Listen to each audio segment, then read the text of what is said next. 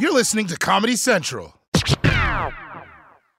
Experts claim there is nothing tougher than a diamond. But at Diamonds Direct, we beg to differ. Have you ever met a mother? Strong, radiant, timeless. This Mother's Day, give her the gift that meets her match. With diamond jewelry starting at $200. Plus Diamonds Direct's exceptional quality and unbeatable everyday price, you're sure to give her a gift that wows this generation and the next to come. Experience the thrill of jewelry shopping done right at Diamonds Direct. Diamonds Direct. Your love, our passion. MTV's official Challenge podcast is back for another season. And so are we. The wait is over, guys. All Stars 4 is finally here. Listen to MTV's official Challenge podcast on the iHeartRadio app, Apple Podcasts, or wherever you get your podcasts. Hey, what's going on, everybody? I'm Travon, and this is the Daily Social Distancing Show. Today is Tuesday, April 13th. And as we all know, April showers bring May flowers. So remember, even when it starts raining, just keep in mind that it's all worth it for the flowers. That was weird. Anyway, coming up on tonight's show, Japan is trying to make a real-life Godzilla. We introduce you to the Democrat that Democrats hate most, and cancel culture is coming for vaccines. So, let's do this, people. Welcome to the Daily Social Distancing Show. From Trevor's couch in New York City to your couch somewhere in the world. This is the Daily Social Distancing Show with Trevor Noah. Ears Edition. Let's kick things off with the coronavirus vaccine, aka People Magazine's sexiest vaccine alive. In the last few months, we've gotten all sorts of different vaccines. Pfizer, Moderna, AstraZeneca, Montero. But for at least a little while, it looks like there's going to be one less.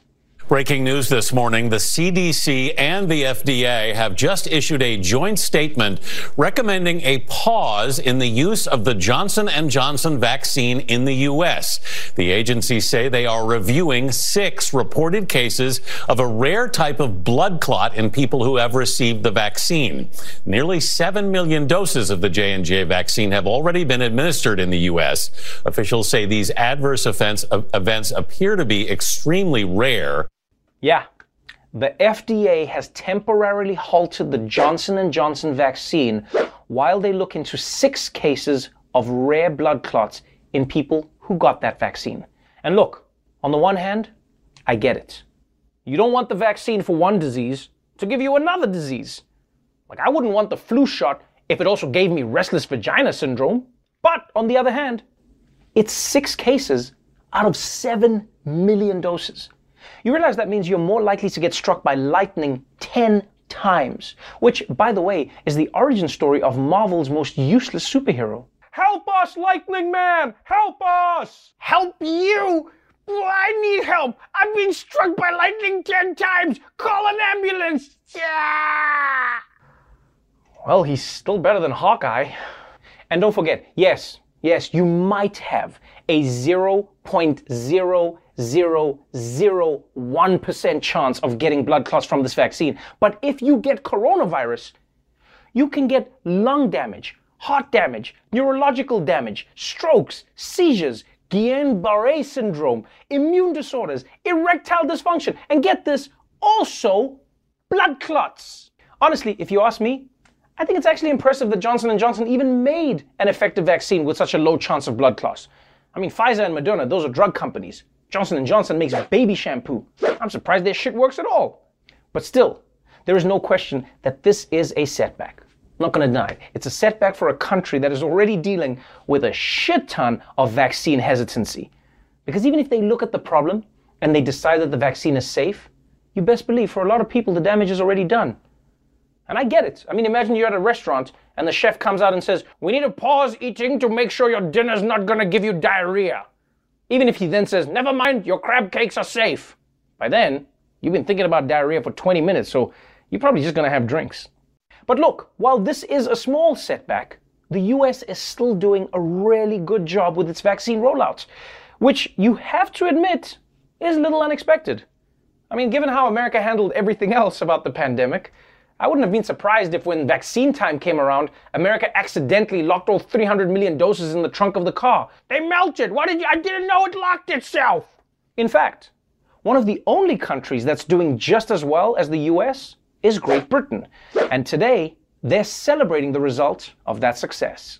People in England can once again have someone else pull them a pint of beer and enjoy it while sitting in a pub garden.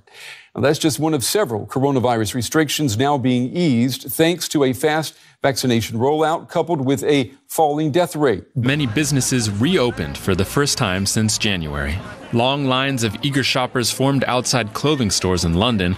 Some Brits got their first real haircut of the year. But for others, this is what they'd been waiting all winter for. British people, I mean, the way we cope with being British is going to the pub as often as possible.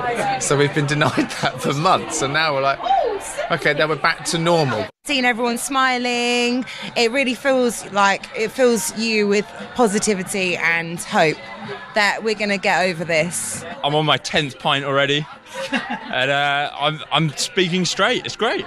Ooh, 10 pints. This guy doesn't even need the vaccine. The alcohol in his blood will kill any corona that gets in there. But that's right. The UK is finally out of lockdown. And that's in part thanks to a very successful vaccine program. Now, one thing that the British did differently is that they prioritized giving everyone a first shot quickly rather than making sure that people got both doses, which actually makes sense. You know, it's like if you have 10 pints of beer. You want to let everyone have some so that everyone can enjoy the party. You don't let one guy drink all 10 pints. That would be insane, Charlie! Oh, and another big difference between America and the UK is that the UK and a lot of other countries actually had a real lockdown. No stores, no pubs, no nothing. America never did that. And that's why right now some Americans are going, well, I don't get why my life will change with the vaccine. Well, yeah, for you it won't because you never stop going to TGI Fridays. But let's move on. Because you might be asking, now that we're slowly getting out of this coronavirus disaster, what are we going to do now? Well, we try make another one.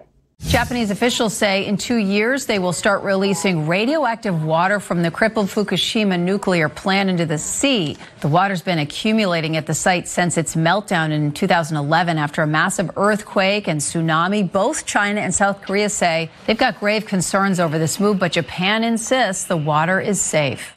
Whoa. They're just dumping that water back into the ocean? I mean, I don't know what kind of Brita filter they're using, but I've got doubts. And Japan better be telling the truth about this water being safe, because if it's not, that's going to be really bad for ocean life. It's going to be bad for the environment and for people. I mean, on the plus side, it's going to be a lot easier to find Nemo. In fact, this is such disturbing news that I kind of wish Japan hadn't announced it. Yeah, I know. I'm just saying, if they're going to do it, they should have done it quietly, you know? Like when you pee in the ocean.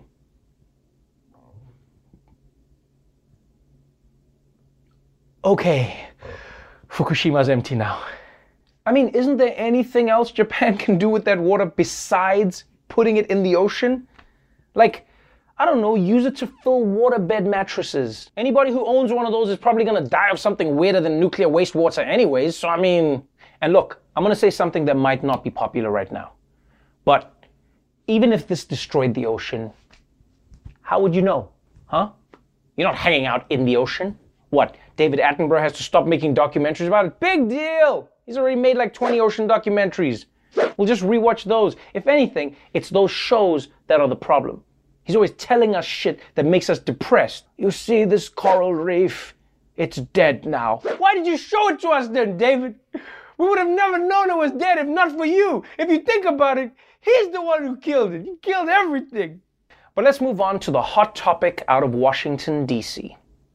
America's infrastructure is crumbling faster than a Nature Valley bar, which is why Joe Biden has released an ambitious plan to rebuild.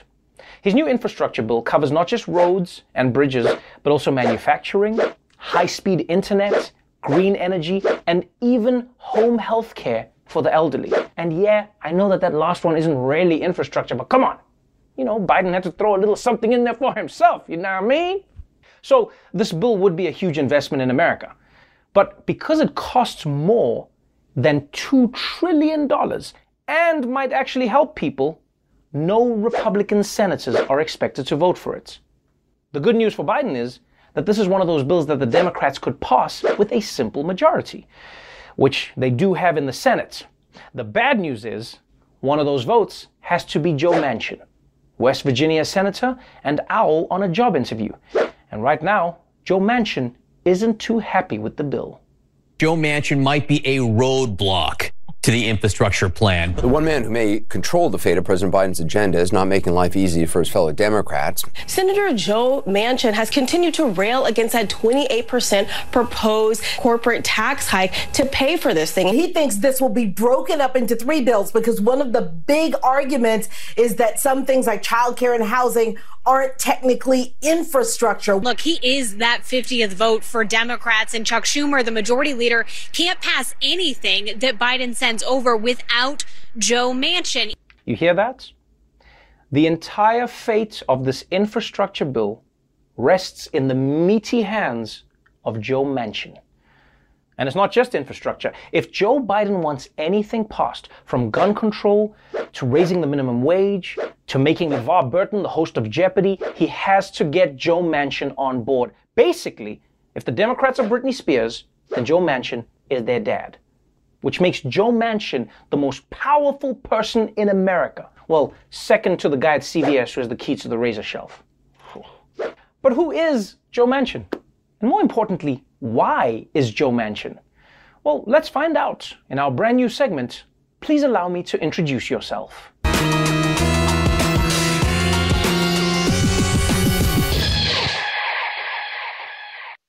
Joe Manchin first rose to prominence as the governor of West Virginia before getting elected to the Senate in 2010. And while all senators talk about reaching across the aisle, Manchin has made it a personal mission.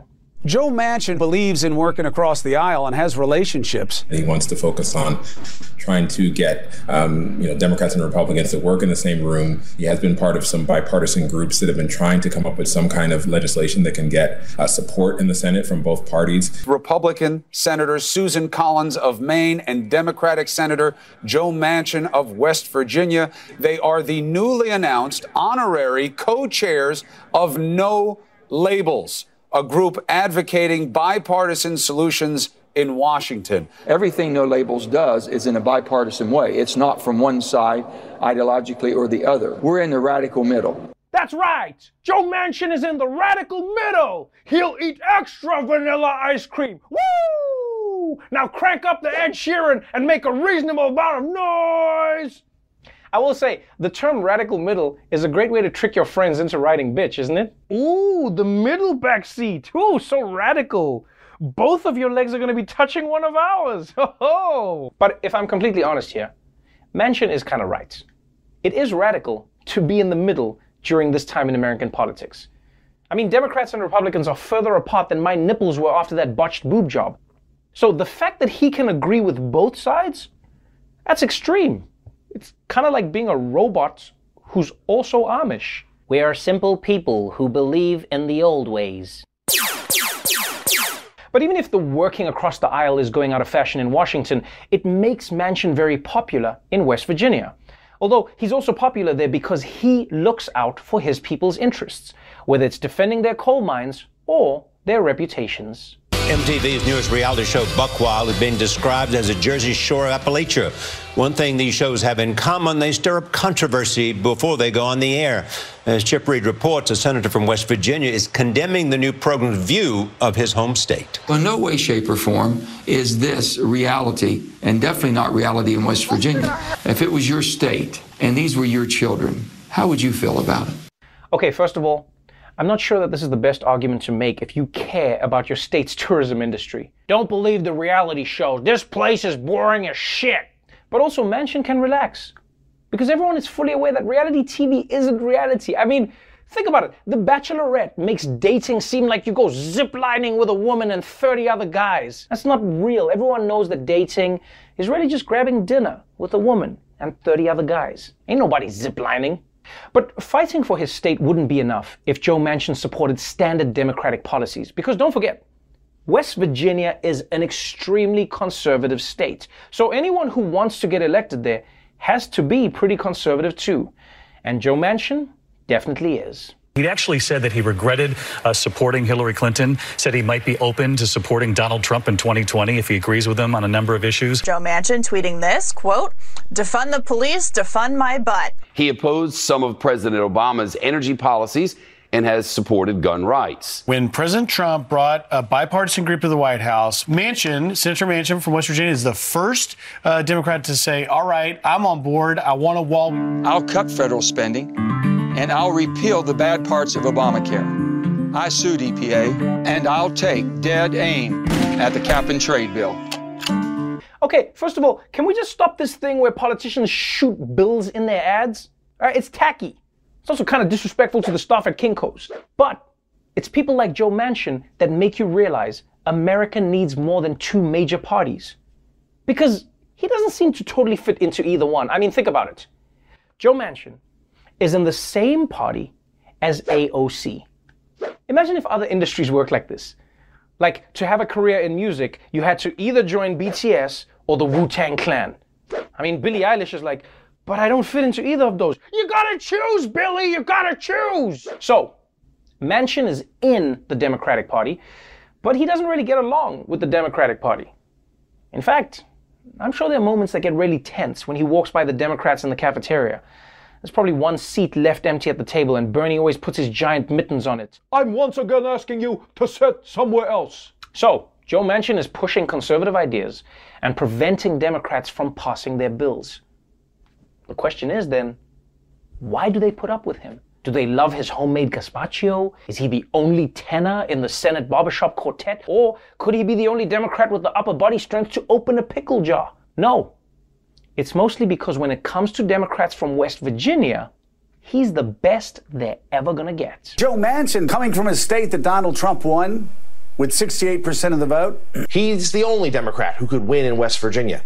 So therefore, he's sort of an immovable object. Joe Manchin is one of the 50 Democratic votes. He's the only Democrat who can get elected to the Senate from West Virginia.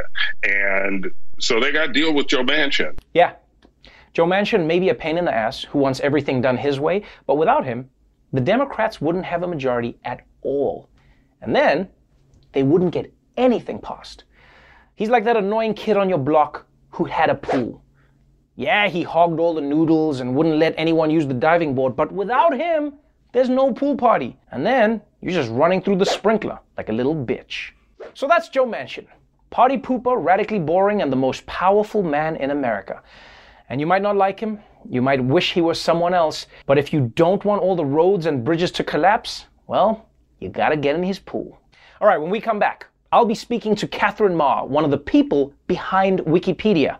And maybe she can tell me how I can just look up one thing without spending the next hour looking up 10 others. So don't go away.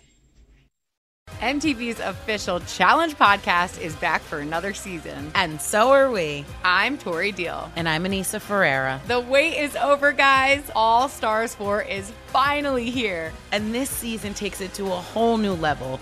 Old school legends, modern power players, and ex-lovers are all competing in Cape Town, South Africa for the prize of $300,000. And we're going to be right here along with you fans, covering every episode on the podcast. Listen to MTV's official Challenge podcast on the iHeartRadio app, Apple Podcasts, or wherever you get your podcasts. Welcome back to the Daily Social Distancing Show. My first guest tonight is Katherine Maher. She is the chief executive of the Wikimedia Foundation, the nonprofit that runs Wikipedia. We talked about relying on its army of volunteers to provide accurate information and what the future may hold. Katherine Maher, welcome to the Daily Social Distancing Show. Hey, it's great to be here. Thanks for having me. I remember a time, and I'm sure you do better than me, when Wikipedia was really just a place where like celebrities went to lie about how tall they were. And now it's become the place that people look for information. I mean, even if you talk to your Siri or your Alexa, it'll say, this is what I found on Wikipedia. Let's start with that maybe. How did Wikipedia become so trusted as a valuable source of information? Oh, well, it surprises us too, to be totally honest with you, Trevor. I think that part of the reason Wikipedia has become so trusted is that we're available for any question you might have, and we never judge you for what those questions might be. And so to your point, we can look up like, how tall is that celebrity, or is this movie I'm watching real? But we can also look up really important things like what's going on in this coronavirus pandemic, or what's the story behind this election issue that people are talking about in the news.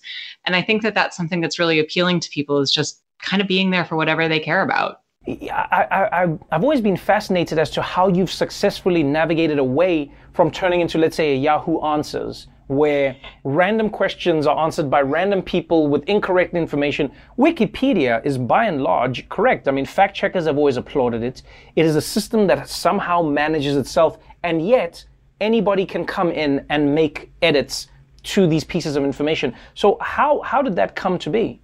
Well, it's always a little bit more complicated than it sounds, of course. But I think essentially, yes, anyone can edit Wikipedia, but you actually do have to learn some core policies that are behind all of the articles that you read every single day. Things like Wikipedia has to be neutral. It can't skew to one side or another in a polarizing debate. Wikipedia has to be based on reliable sources, which means that it's not just whatever I think is true about a situation. It actually has to be based on maybe a newspaper that's written about it, or a medical journal, or an academic book. And coming back to these over and over again over the course of 20 years or so has really helped Wikipedians get really good at fact checking and thinking about how to write for a broad audience in a way that I think builds trust. A few years ago, if you told me a website or a source of information is neutral, I'd go like, yeah, that makes sense. 2021, though, nothing is neutral. I mean, you know, a vaccine is not a neutral thing. Even how a vaccine works, people are like, there's microchips in them. They control our brains. This is not, you know, it seems more and more that information and facts themselves are being broken apart, and people aren't saying that it is neutral. There is no neutral. So then my question to you is, how do you make sure that you still have accurate information that is, as you say, neutral, but then doesn't shift with the Overton window that you know, like, let's say, social media has created? And the idea of neutrality is actually something that we kind of hold collectively as a social body. I think that Wikipedians, however, really focus on a couple core things. Like I mentioned verifiability earlier. So verifiability has to come back to facts. Those facts have to be researched. If something's controversial, it has to be cited in multiple sources. Wikipedians just really come back to like the just the facts, ma'am sort of approach to building information. How do we present information in a way that is both accurate and informative, but also neutral, is going to be the critical challenge for Wikipedia going forward. I do have a tremendous amount of optimism, however, that this is something that can be done. You know, Wikipedians are radical believers they're believers in a radical idea that is upends everything that we've ever known about power and knowledge in the history of the planet and the history of civilization. If they have changed so much of the paradigm in the last 2 decades, I know that this is something that they can do as we go forward into the future. There are 2 things that I've always known about Wikipedia. Number 1, I'm going to find the information that I'm looking for. And number 2, Wikipedia is going to ask me for money at some point. I used to be very irritated by it. And then at some point I was like, yeah, I'll help. Because I started going, how much would I buy an encyclopedia set for? I'll just give Wikipedia this money. Because it's hard to realize how much value you derive from something when it's on a digital platform. But I wonder if that has been part of the reason you've been so successful in remaining neutral, is when you don't have profits, you are now in a space where you don't try to generate profits. The downside of it means you often struggle to have enough money to keep Wikipedia up and running. So 2 parts. 1, is that true and how does it affect you? And then 2, why would you make the thing if it's not going to make you money? Why, if it's going to be a non-profit? So I completely believe that the fact that Wikipedia is a nonprofit is a big part of why we are trusted today. We don't try to sell you clickbait. We don't try to place ads alongside sort of salacious headlines. We're not collecting your data and selling it. These are all choices we can make because we don't have to make a profit. That's core to who we are. We believe knowledge should be free for the world. But there's also the truth that Wikipedia is something we do in conjunction with hundreds of thousands of volunteers, millions of people all over the globe over 20 years. And most of those folks, the first thing they'll tell you is, I wouldn't do this if someone was going to make a profit off it. So it's something that we all sort of hold together and trust that this is something that should belong to everyone and not be a commercial enterprise. With regards to the editing of the articles, there are many people who contribute to Wikipedia. But there's no denying that a lot of those people who contribute are generally white and they're men. Now, some people argue chicken or the egg. You know, they go, well, a lot of the things on Wikipedia are based on books or on citations or on stories or journals, and those have been written about. So my question to you is, in a situation like that where there may be limited resources or where it may be harder to find a neutral fact about what was happening with Native Americans or with South Africans or anywhere around the world with indigenous communities or peoples, how have you begun that journey, and what do you think you can do in that regard? You have nailed one of the biggest challenges Wikipedia has on the head, right? The fact of the matter is that most written knowledge today has been written by white, colonial, European, North American men. And so one of the things that we're really focused on is, how do we think about correcting the record? How do we think about writing people into history? How do we think about writing people into the present who haven't been represented in the same way? Knowledge, when we talk about knowledge for the whole world, it needs to be reflective of the whole world. And so one of the first things we do is we measure the gaps. Who is missing on Wikipedia? Women are missing, people of color are missing, people from the global South are missing, indigenous communities are missing, the history of Black Americans is missing from Wikipedia. Then we think about who's doing this work today and how can we support them. And it's not just about, say, for throwing money at the problem. It's also about going directly to these communities and saying, what do we need to change about ourselves? You know, what about the experience of editing Wikipedia? What about the culture of Wikipedia? What about the policies of Wikipedia need to change? Because in reality, the beautiful thing about Wikipedia is it is changeable all the time. It's edited 350 times a minute. So if we want to change it, that's fully within our power. So yes, we are cursed with a record that is hugely biased throughout history. But the power to change that agency lies with every single one of us who contribute to it. Well, congratulations on what you've helped create. I wish you the best of luck for the future, and thank you for helping me understand how bridges are built over rivers, because that plagued me for a very long time. Katherine Maher, thank you so much for joining me on the show. Thanks so much, Trevor. If you want to support Wikipedia's mission to provide free knowledge, then go to donate.wikipedia.org. All right, when we come back, I'll be talking to writer Travon Free about his amazing new short film that's getting big Oscar buzz. You don't want to miss it. MTV's official Challenge podcast is back for another season. And so are we. I'm Tori Deal. And I'm Anissa Ferreira. The wait is over, guys. All Stars 4 is finally here. And this season takes it to a whole new level. Old school legends, modern power players, and ex-lovers are all competing in Cape Town, South Africa for the prize of $300,000. And we're going to be right here along with you fans, covering every episode on the podcast. Listen to MTV's official Challenge podcast on the iHeartRadio app, Apple Podcasts, or wherever you get your podcasts. Welcome back to the Daily Social Distancing Show. My next guest is comedian, writer, and director Travon Free. We talked about his new Oscar-nominated short film, Two Distant Strangers, about a black man forced to relive the same terrible day over and over again. Travon Free, welcome to the Daily Social Distancing Show. Thanks for having me, man. This is very weird for me because we worked together for so long. You know, you were one of the writers who was with me when I kicked off the Daily Show, and now here you are being interviewed on my show because you have been nominated for an Oscar for the short film Two Distant Strangers. First of all, congratulations. Second of all, I feel like I get a percentage of it in some way, don't I? I mean, I was gonna throw you in my thank yous if things go well, but I don't know if they'll allow me to slice it up and give you a piece. But for real, man, congratulations. Congratulations, not just because of the journey you've been on, but because of the story that you've told. You know, Two Distant Strangers is a short film that has just been met with so much critical acclaim. You know, people are loving it. It just came out on Netflix. It's essentially the worst kind of Groundhog Day of a young black man who wakes up every single day and cannot find a way to not get shot by the police. Tell me a little bit about the story and why you thought we would need to hear this in a world where it's a reality every single day.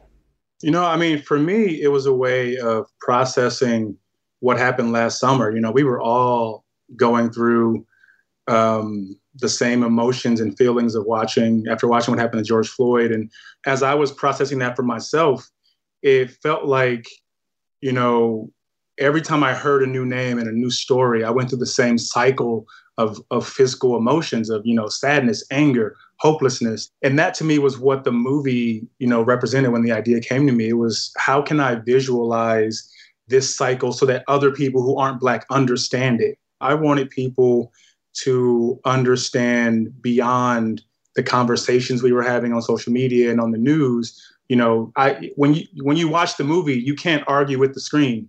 You have to just accept what's happening to you. Right. You have to take that journey. You're put into Carter's shoes, and you have no choice but to follow that protagonist through the story. And you come out on the other side, and you have to feel what he felt. You know what I found particularly interesting in the story is how you take our protagonist through so many different stories. So for instance, there's one where he's got weed and he's smoking the weed and he has a fat stack of cash, and then it changes. And then it's like, no, he learns his lesson. He doesn't have the weed. Then he doesn't have the money. Then he doesn't have the hoodie. Instead of just going like, oh yeah, no, it's only an innocent, quote unquote, Black man. It's every version of a Black man. It seemed like very intentional for you. Yeah, I mean, I wanted him to represent, all the different instances we've seen of people having done those various things. Change your clothes, pull your pants up, take the jacket off. Right. All the things that we've heard before to prove the point that it doesn't matter. Like, it really doesn't matter. Everything looks like a gun to a police officer. A Subway sandwich, a cell phone, your keys, like everything looks like a gun. And so there's no real way for us to combat that with our own behavior. And so the point that, I'm trying to make to people watching is they have to change their behavior. It's not on us. Like, you keep telling us what to do. You keep telling us if we had only done this, if we had only done that. It's like, if they had just not shot the person, if they had been better trained, if they had just not reacted to the color of my skin, a lot of these people would still be alive. One of the aspects of the film that really hit home for me, because it felt like a larger commentary on the system versus the people, was how you have this young Black man, Carter, who then goes, you know what? Let me make friends with the cop. Maybe that's the solution. And what was really interesting is how that still didn't work. And for me, I remember sitting there going like, man, I hoped it would work, even though it was a movie. I hoped it would work. And I think a lot of people are in that space where they go, well, maybe if, the communities just connect with police officers, then maybe it'll get a little better. What were you trying to tell the audience through that medium in the film?